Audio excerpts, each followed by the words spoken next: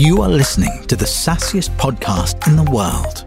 Born in the Nordics, democratizing B2B SaaS knowledge everywhere. Hi, I'm Daniel. And I'm Thomas, and we are experienced SaaS professionals that are curious about how other successful SaaS companies go to market, scale, build winning teams, and great products. Join us on our journey as we speak to SaaS leaders trying to get hold of their secret sauce. And today's guest is Niclas Lilja, the founder and CEO at Younium. We did this, with eyes open that, we think we have great product market fit. We think we can do this. We don't know everything. Let's find out and learn. Hi there, and welcome back to the SaaSiest podcast. And always happy that you want to spend some time with us. And today we are really happy to spend some time with a friend of ours, a company that we have had a lot of interaction with during the years, and now they have made the jump to the US, and we get the pleasure of lifting a little bit on the rug, or what do you say, and see their experience so far. But Daniel, before that, anything you want to add? Lots of things, but I'm going to keep it really short. So you guys know SaaSiest 2024 is coming up. It's going to be a fantastic turn up again. So many great speakers, Nordic talents, international talents. We're going to dig into many topics about, again, it comes down to you still have to grow your business, but you have to grow it in a efficient way. So lots of stuff about efficient growth across revenue, product, people, organization, many different things. But also, like always, if you want to be better at your job, one way to become a little bit better is to spar with your peers. So if nothing else, we've built an entire program that gives you a lot of possibility to network and connect with like-minded people that can help you. So again, if you haven't already secured your ticket, go to SaaSiest2024.com and we'll hope to see you there for the ultimate B2B SaaS experience. Yeah, exactly. So the ultimate B2B experience, we promise to take good care of you. You will have good food and drinks. There are social activities so you can get to know people before and during and after the event. And something for everyone, something for the ones that want to dance like crazy, something for those that go up early in the morning to take a run or some yoga, or someone that wants to be a little bit decadent after the event and play some poker, looking at some cards and just relax. So see you soon and see you at SaaSiest. All right, with that being said, let's jump right into the episode. Today, we are super excited to have Niclas Lilja, the founder and CEO of Younium, here as a guest in the SaaSiest podcast. So warm welcome to you, Niclas. Thank you, Thomas. Pleasure to be here. I mean, it's really good to have you here. I felt the last time we bumped into each other, it was like, in the movies, you see each other from a distance and then you start running towards each other. And we met in a huge hug at SaaSter. Collision. So you get a virtual hug from me. It's good seeing you again. Great seeing you as well. How are you? And I know you're dialing in from the US today. Where in the US are you based now? So I'm in the suburbs of Philadelphia, so East Coast, sort of in between New York and Washington. All right, cool. You might say. So 6 hours after you guys, or before you guys, after you guys. Yeah. And you guys at Younium, you will always be in the SaaSiest Hall of Fame. You were actually our first sponsor when we did our digital event during the hobby years in 2021. So I know your CMO, Emily, reached out to us. Did she say something to you before, or what's the story about that? Yeah, I don't know if she said something before, but at least around that time. And I think she was, thought you had really good timing in the sense that you were doing something for the whole Nordic community and you weren't sort of bound by geography. Yeah. We're quite proud of that. You've come a long way since then. Yeah, exactly. Yeah, and you were one of the ones that showed you that you actually could make money on this. So thank you for showing the way.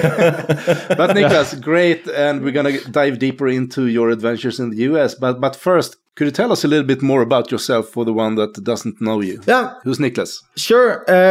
So my background, at least work-wise, is with a company called Medius that I joined back in 2004, and they were automating supplier invoices for typically retail and production companies. Okay. So that was quite a journey. I think it was sort of a startup before it was named startups. So I did a bit of everything around there. I was never like CEO. I didn't do direct sales and I didn't do finance. All right. But I tried out quite a lot of other things. So that's sort of the predecessor for Younium. And then I got to do the remaining roles at least exactly. in the beginning, right? So all you do now is sales, finance, and CEO. So was it during your time at Medius that sort of you find this problem that you wanted to solve, or? Yeah. So very much so. So I spent quite a lot of time like around contracting, pricing, product marketing, and things like that. And at the same time, Medius did a transformation from a non-cloud platform into a cloud platform, and also going from one-off pricing, license and maintenance, and turning that into subscriptions. Yeah. So I sort of saw that whole transformation, and not only sort of where it ended up, but also where we came from, right, and the differences. And I really appreciated the subscription model and how the economy behind it drives certain behaviors with a company, right, such as you have equal gain from retaining a customer as getting a new one. So you would invest in your product equally versus, what I have seen in the past where, you got so much more from getting a new customer than retaining. Yeah, that's what we all love, right? Yeah, but I don't think we talk about it very often, no. Right? But I really appreciate that. And so I think it's better behaviors involved in the subscription model. Absolutely, right. Absolutely. So besides work, what you can tell us about family or hobbies or so? All right. So family, I got a wife and 2 kids, 10, 12, won't say the age of anyone else. And then my hobbies, I kind of like doing things that I'm not good at, or exploring new things. And I think that is something that either you're really good at many things, but I'm not super good at sort of keeping at things. For a long time I thought I would be really good at becoming like a specialist of something. Okay. Yeah. And it's taken me a long time to realize that's probably not me. But I really like to explore. So the last thing, I got one of these. Oh, nice. A drone. Yeah. So see if I can, So where do you fly with the drone? Is it just to... No, it's only in a simulator right now. Okay. So I'm really early days, right? So just to sort of keep my head and fingers and the coordination. So let's see if I take another step. So if it makes you feel any better, I have actually crashed a drone twice. So yeah, there you go. Not very expensive ones, but they did crash and break. But are you flying the drone without the drone? Yeah. So just on a simulator, so you just hook it up to like one of these simulators. So that's where I am right now. I would have said cool if I thought it was cool. It's not, maybe. You got to start somewhere. That's the thing. I'm not sure I have to become good at it, right? That's the whole point, right? Yeah. Maybe I'll sell it in a few weeks and do something else. But I guess that's my hobby. All right.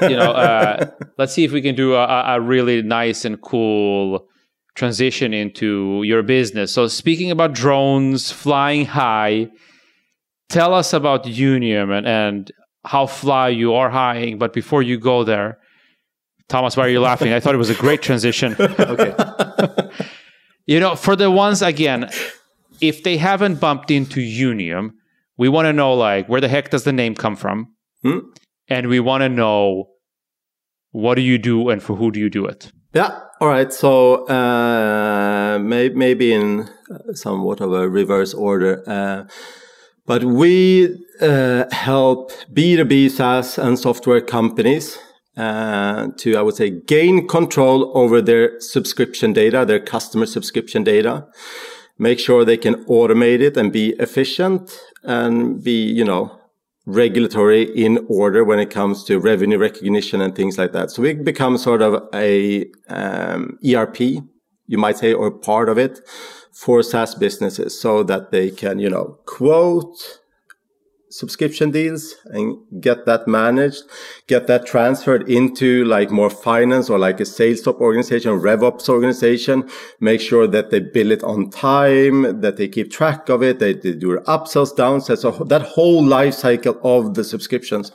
That's what our SaaS manage for our customers. So do you replace existing ERPs, or is this sort of a coexisting ERPs with other ERPs, or? Yeah. So I would say like quite a typical replacement would be to replace either one of these or a combination, but like spreadsheets. Okay. Customizations in a CRM or customizations in an ERP or something homebrewed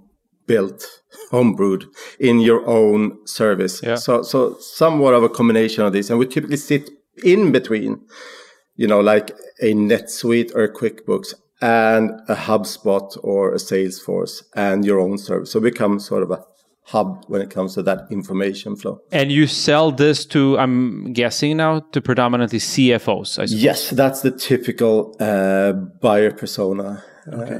But of course, that's also a bit changing, right? You can have like RevOps functions sort of being more towards the operations and the systems and the data models and such. Yeah.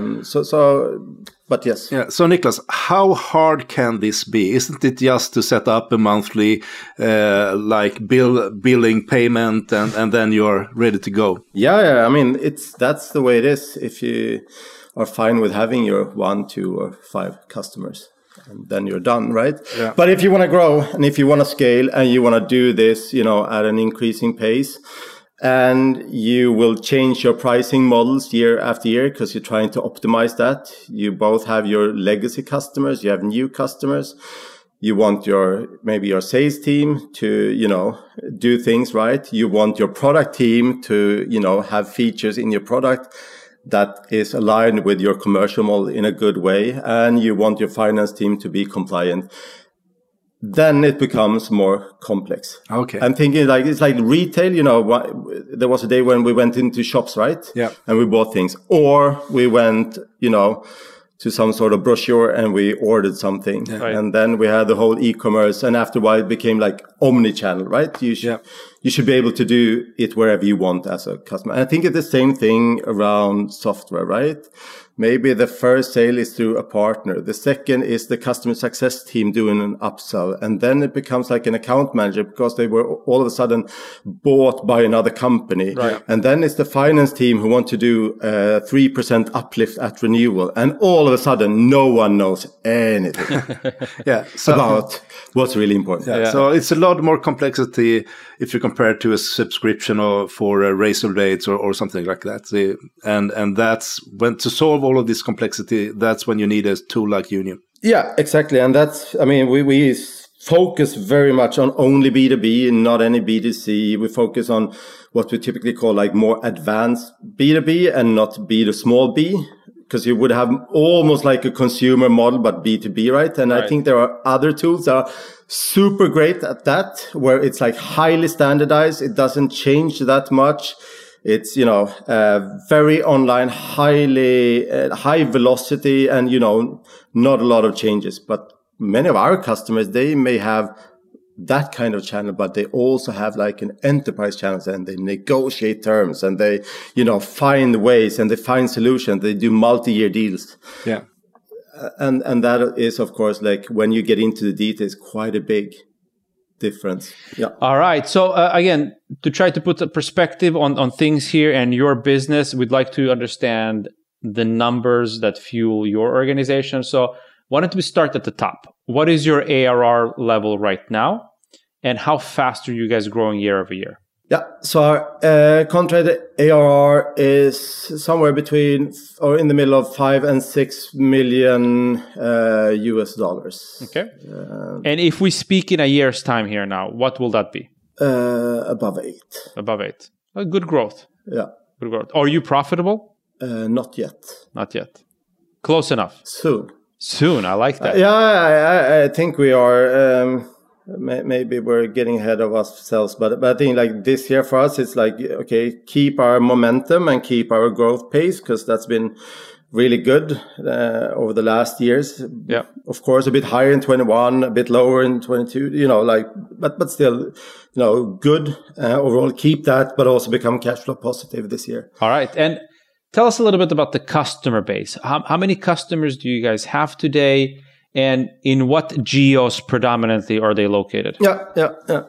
So we have close to 200 customers. The majority of them are still in the Nordics because that's where we started out, and you need time to overcome your past, right? But then we have customers in 15 countries right now. So we have, the Nordics, Western Europe, North America, India. So in quite a lot of countries or geographies. Okay. How many full-time employees do you have to support all these customers and the operation and the growth you have? Yeah, so we're currently at 55. An efficient organization. Yeah. I like that. Good. And then, of course, you probably heard, we always want to know how you've been fueling the growth so far and operations. Have you raised external capital? And if so, how much? Yeah. We have raised external capital. I think when we started doing this, it wasn't our first time around. And I think we felt like we wanted to sort of catch that window of opportunity that we saw. And we're not getting younger either. So we wanted to move fast. So we were quite open about it from early days. However, we haven't, maybe we have quite a broad cap table nowadays. So we haven't sort of relied on one single investor or like a few. Yeah. We have quite a broad cap table where Parting Capital is now a VC, and they are like a formal, but then we also have like family offices, individuals, etc. So quite a broad cap table. What's the position for you and the co-founders or employees? Like, how big of a stake do you guys have in the business? So it's been roughly a third founders, roughly a third external investors, and roughly a third Parting.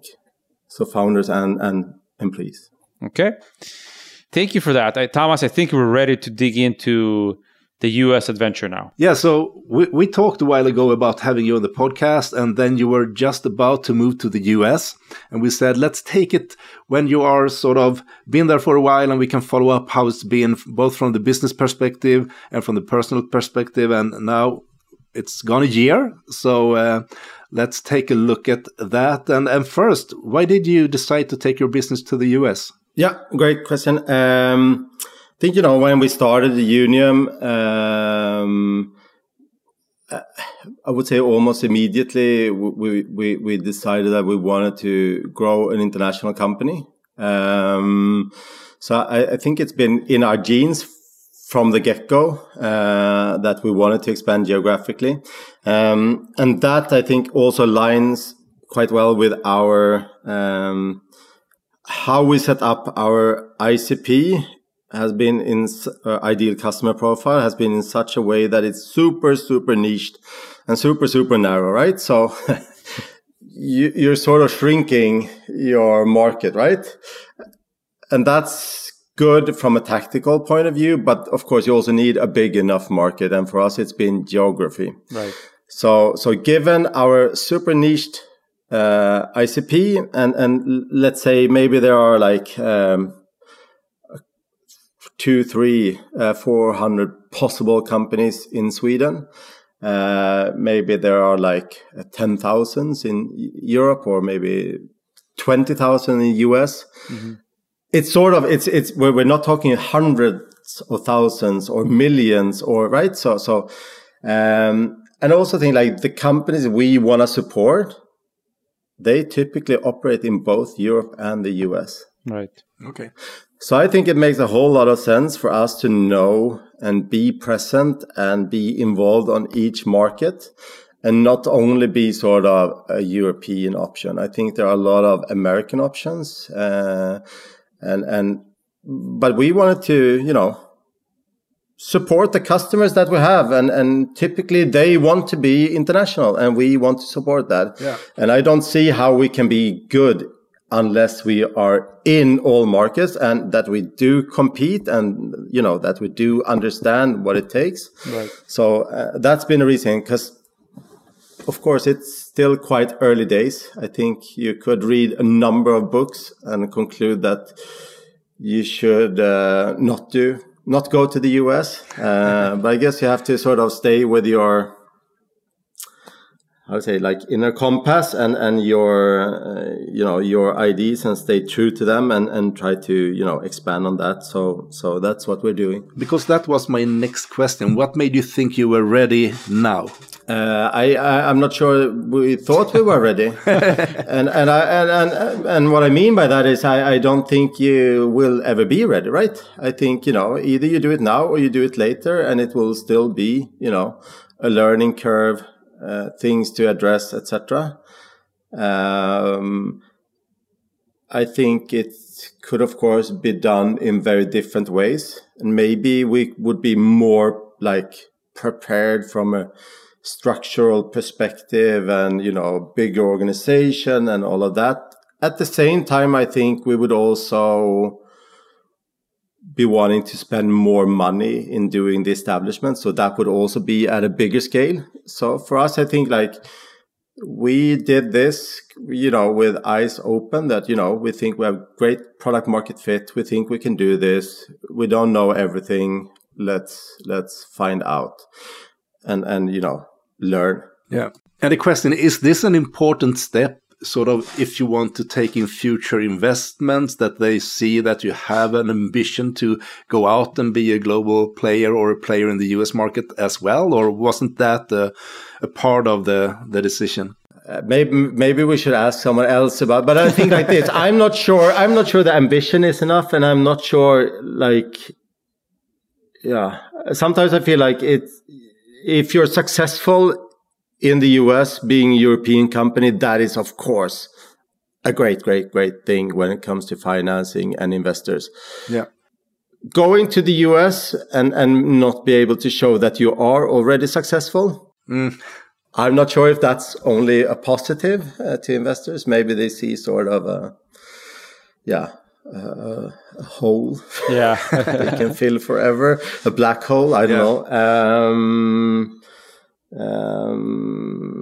But I think at least in what we're doing, we have a small or targeted niched ICP, and I think we come from a country that is so small that you have quite a good sandbox. Yeah.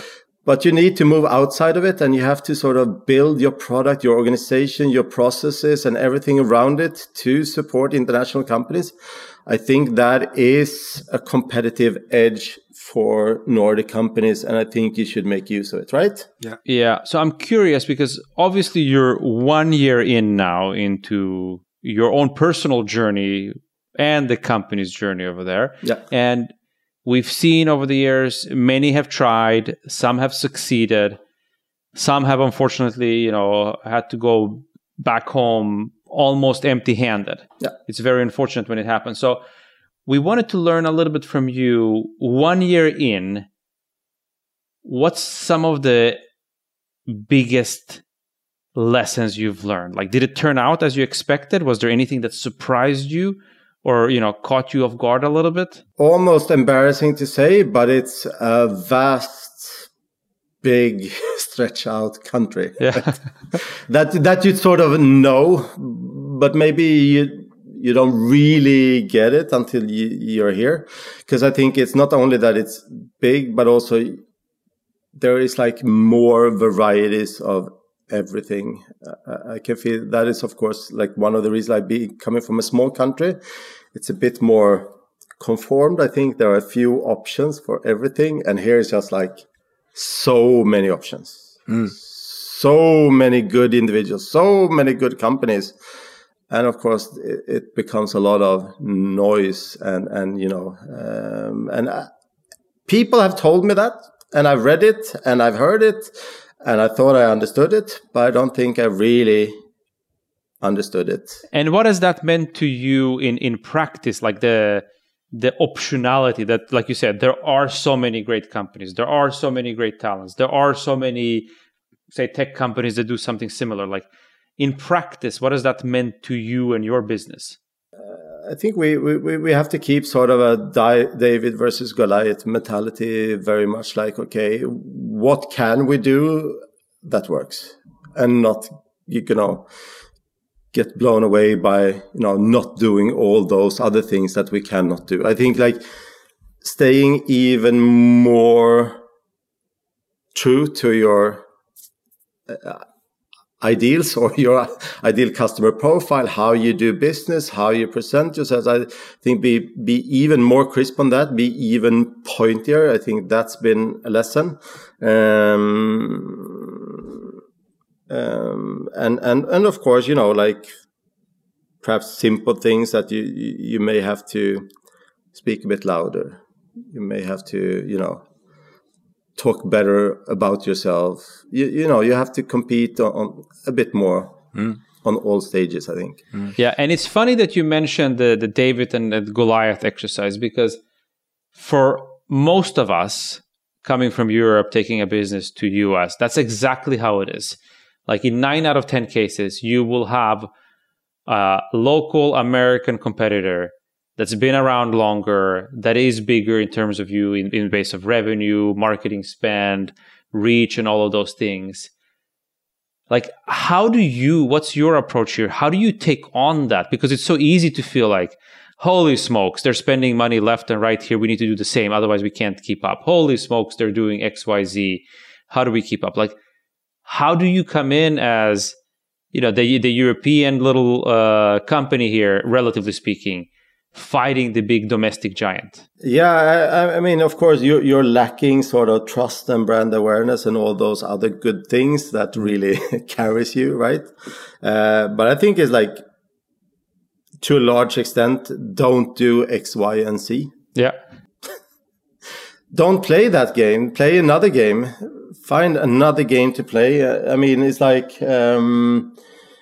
we want to find places where the density of potential clients is high, right? I mean, we've been to your events, we've been to other events, that's been a big thing because that's where our customers move around. And I think it's the same in the US as well, right? I mean, you can find, I would say like the smaller the event, the better.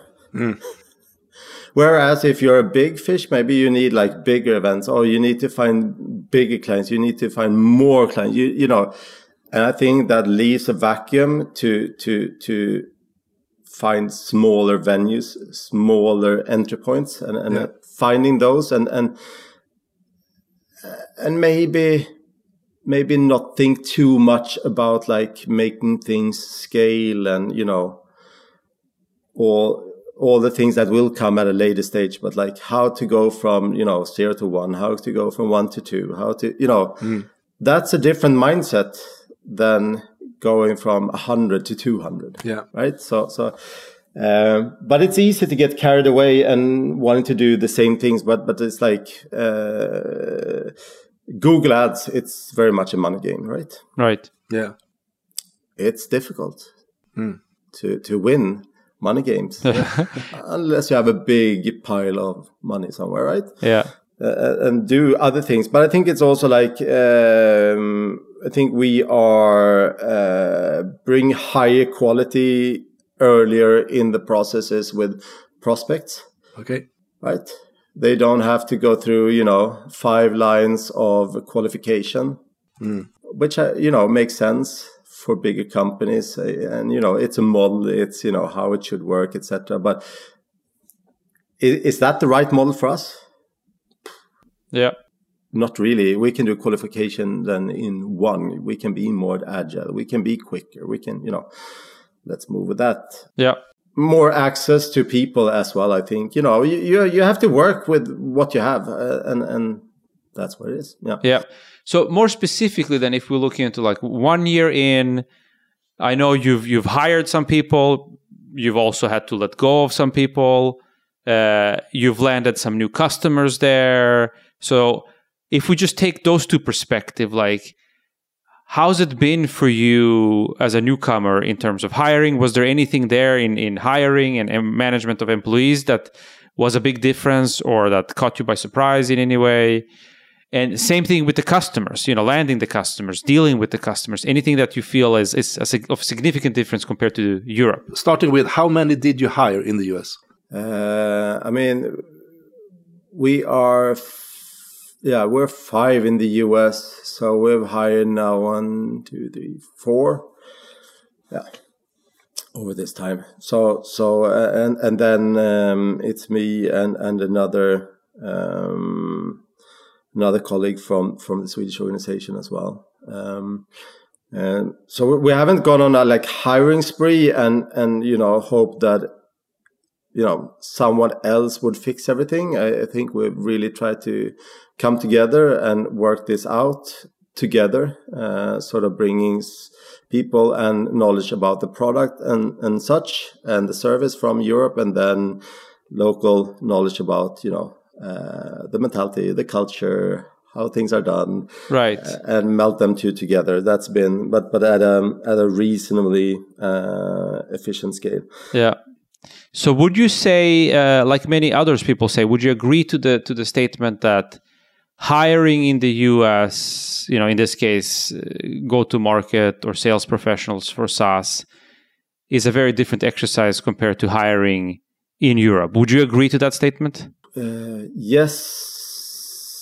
Yeah, some things. I mean, I think there are more similarities than differences, actually. But in the end, I think there are higher stakes in the US because skilled people are quite expensive, and then you need to leverage and get more out of it as well. Whereas I think in general in Europe it's a bit more condensed, right? Or you don't have the same differences. So I think that is one thing. I think be a whole lot more precise and clear on expectations in a very direct and precise way is more important in the US.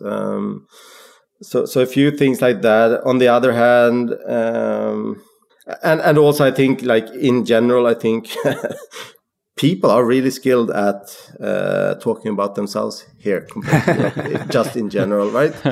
And that's a skill set as well. I think sort of having the performance measurements and sort of those, what are the standards, and adopting those is very crucial as well. Not only sort of the hiring and finding the right people. Yeah. But knowing, okay, how is it built and how is that modeled and how will it turn out good? It's probably a slightly different exercise. Are you sitting together or is people working remote? Very remote. Okay. I sometimes joke about it being the pandemic all over again. Of course, it's not the pandemic, but sort of that. You spend a lot of time at home, and maybe I wasn't. That's one of the things that I may not have thought so much about before coming here.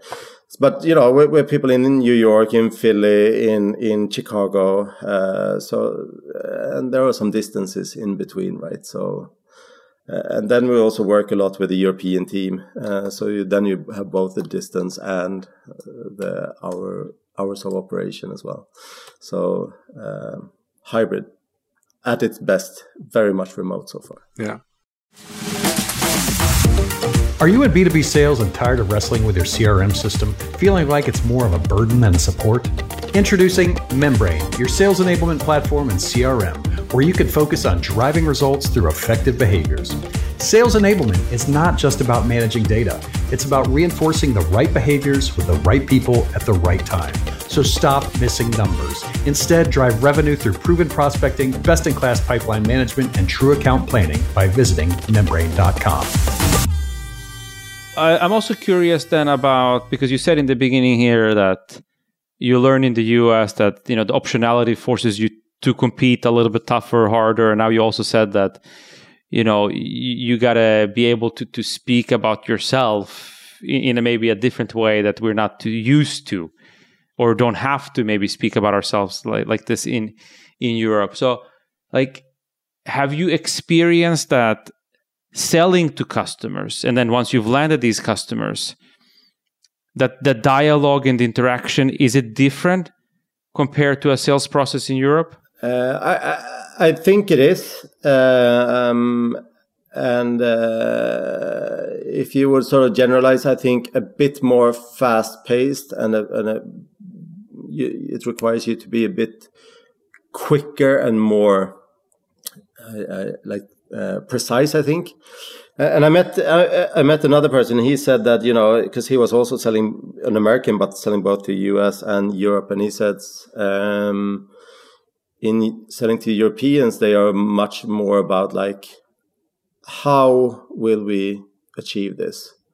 Whereas in the US, it's very much about what will be achieved, and not so much the how. Yeah. And I think that is something that I've taken with me, that sometimes I think in general we've gone in a bit too much on like, this is how this is being done, or this is, and I think there's a time for that, but it's easy to do things you're used to and maybe start in the wrong order. I think you have to have more of a headline.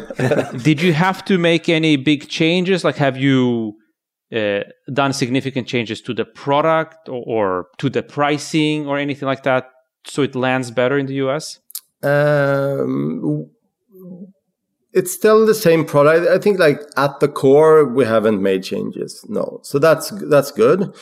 But like when it comes to ecosystem fit, because like no one really wants that standalone system anymore. They want it to be integrated and work together with their existing platforms, right? Yeah. So I think that is something that we've worked a bit with, and once again, like an example. So we had a partner and a solution for US sales tax, and it worked. Everyone was happy. And then we realized, but if companies already then have a solution for this and they have another solution, they are not very keen on swapping, right? So then we had to sort of, okay, instead of just having one solution, we need the optionality. Like, so now we've added different variants of that. So more on that level, I think. But we've definitely done a bit of that. I think we've also done an adjustment to sort of ICPs and, what is a comparable company in the US and in Europe, not necessarily exactly the same parameters or the same sizing. So maybe I'd call it more adjustments in that sense than changing anything drastically. Gotcha. Great. So Niclas, why Philadelphia? It's the Swedes came here quite a few hundred years ago. I've actually, there's a museum here. Yeah. But then apparently, I don't know if I get all the storytelling right now, but apparently they owned some land and then they sold it to that Penn guy, right? Oh, maybe. But do you have relatives like your grand something in Philadelphia, or nothing? So it was very much a business decision going to the US, right? And then you start looking at it, and then we wanted East Coast because to have some sort of overlap with Europe in terms of hours of operation. And then I've got some experience in doing Manhattan, New York. Sounds very boring. Yeah, great for, young European people to go, really difficult to recruit. Maybe it's a short sum up of that experience and expensive. And Boston felt a bit overheated. We also had a bit of connections and network in Philadelphia from our board as well. So quite a few different things from the business perspective. And then from a more private, since I'm bringing my family as well, like schooling is quite a big thing as well. And in this area where I'm at now, they have great public schools, which made a lot of sense. Yeah, and as you say, you brought your family. So was this a hard decision family-wise to move over to the US? Well, did you have to convince? Who should we invite to this now? So we did a clip with your wife. We're gonna edit it in later. So. No, but it definitely it was difficult. I think everyone with kids can, I think that makes a big difference. If it would have been just me and my wife, then let's go, let's try. Yeah. Because they are in an age where they have friends and school and so on. You don't really know, right? I mean, if there's something you don't really know about, that's your kids, and how will they be affected? So that was a big decision, and everyone keeps telling us like, oh, they will be so grateful, and oh, I remember, when I went to school, this other, kid, they got to go, and I was so jealous of that, and and I think at some point, it will be a great experience. Yeah. But that doesn't mean that every single day is a great experience, right? I mean, there are a lot of like ups and downs. So was it tough in the beginning? I mean, they don't go in one of the Swedish schools, if there is one. So sometimes we talk about that sometimes. I mean, the kids have made the biggest change, right? I still work with, so I have my colleagues, it's the same company. I sort of know the domain. Yeah. On their end, it was like, okay, let's pack the bags, go on a flight, and then, drop them off at a new school, let them go and like, please now do everything, but do it in English. Yeah. So is it a regular public school, or is it some kind of special private international? No, nothing. No. Just a public school. And I have to say, I mean, it's like, it's a good or great school, or there are two schools actually, but so I think that is of course good. I guess there are other schools as well, but there's nothing special. So they do a normal curriculum, and they do everything in English, and so. And is the contact with the school very different? I mean, do you have access to the teachers and other personnel at the school similar to what we have in Sweden? Slightly different, I would say. There is definitely a lot more going on when it comes to like PTO arrangements and events and things and fairs and a lot of that. You're also treated a bit more like a customer, and that goes for a lot of things. Okay. So I definitely think you get like very quick responses and all of that. Maybe there's a downside to being a customer as well, is that, the customer is always right and you want to please the customer and all of that. So, I think, and that coupled with also like maybe some cultural differences leads both me and Pernilla to sometimes think like, did we really get that or not? So I think that is also something that we're learning, but and we don't talk enough about this, but like one should not underestimate, because you have one responsibility towards your business in your role as the CEO, and in this case you're also one of the founders, obviously, but you have an equal and also probably I hope greater responsibility towards your family. And this is like you're torn sometimes in between these, because sometimes there's, what might be great for one of them might not be so great for the other. No. And I think that, many CEOs and founders are torn and distracted by this a little bit, but you got to find the balance. And like, it's one of those topics that always fascinates me, but we don't talk enough about it, how you find that balance. Because you can't just say, I'm going all in here now in Younium. Whatever happens to the family happens. It doesn't work that way. No. So I have a question here. What kind of support did you have? Was there someone that or an expert in how to move to the US that sort of onboarded you? Or but regarding balance, I think that at least for us when we got here, it definitely took us just a few months to sort of get things in place, and it's quite a humbling experience because I'm in my mid-40s, so I feel like I've been a grown-up for quite some time now. But all of a sudden, you don't have an ID, you don't have, you're sort of 18 again. Yeah. And you have to really quickly get everything in place, right? Because you have your responsibility for your family and everything. Like, okay, get your ID, get a car, get a license, get a insurance, etc. And did you have anyone that helped you with this? Did you hire sort of a consultant that helps people move to the US, or what did that look like? Or I would say no. Perhaps being too cheap, but I mean, there are other big businesses here as well, like big pharma companies. I have a feeling they have a bit more support. We had help from a firm doing our visa applications. Mm-hmm. I found via network a woman who helped us find a house. Okay, half a year before.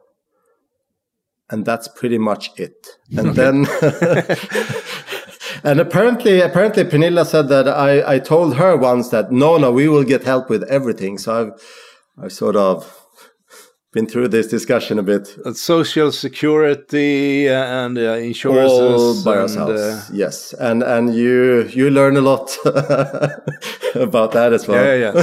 So if you're doing this yourself, you know how to call. Niclas has figured it out by now. Yeah. But was it something that sort of surprised you, either positive or negative, during this year, would you say? On a positive note, I think it feels like sometimes when you're in Sweden, Europe, you say that Americans, they don't have any vacation or anything like that. Yeah. But I think they are really much better at doing more with the time they have. Also like weekdays, weekends, normal weeks, and a bit of a richer life in that sense.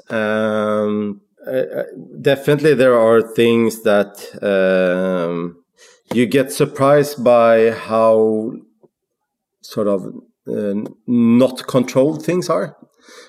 Coming from a very controlled country like Sweden, with our personal ID numbers that are used everywhere, and you have your bank ID to do authentication everywhere, etc. So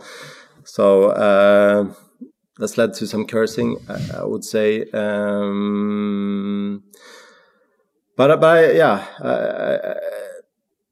I think it's also very competitive. I think also that is shown like with family, and I think that's been for our kids as well, to sort of getting used to people being much more competitive also from a younger age, whether that's in like school or whether that's like people having private tutors on Saturday mornings to get better at soccer, or if it's just like a game of something out on the field. That's was quite surprising to me, at least, and to them more. So, how long will you stay? Good question. You haven't decided yet. No, and maybe that's sort of a thing that I could at least like feed back to people if they intend to go with family, like decide before going on like a term, whether that will be it or not, but just decide on something and stick to it and just live with it. I think we've been a bit too open with that and sort of 1 year at a time, which kind of causes you to be a bit in between situation. Yeah. Everything is set up to midsummer this year, and then we are discussing it right now. So I'll leave it for that, I think. So, Niclas, just to sum it up a little bit, congratulations on a fun and exciting journey so far. It sounds like the future is bright for you. Yeah. Like, if you would have 3 tips for anybody else that's going to embark on a similar journey, what would that be? On the personal side, I think decide on a timeline, get help. And it doesn't have to be like you get help, like someone's going to do everything for you. But in retrospect, I feel a bit stupid that I didn't ask people, because I'm not the first one going, right? Right. There are many people who've gone. I probably have asked everyone and picked up 100 things, and then it would have been easier. So I think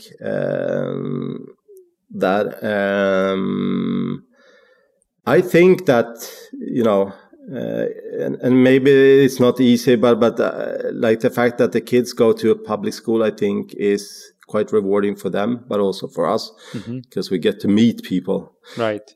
You know, the older you get, you don't meet new friends every day, the same you did when you were 10 years old, right? So piggyback off that, I think. And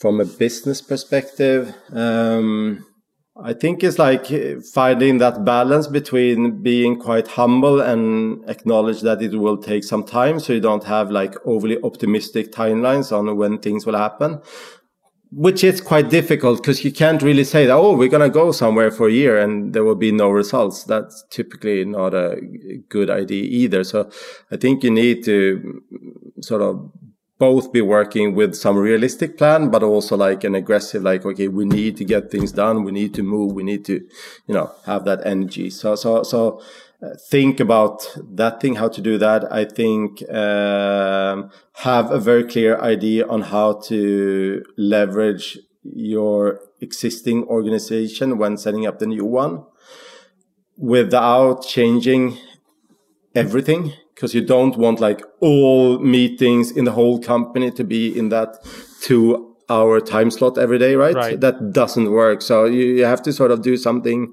a bit new, but you can't just do everything from scratch again. And it sounds quite simple, but it's not that simple. And I think like thinking a bit about how to do that.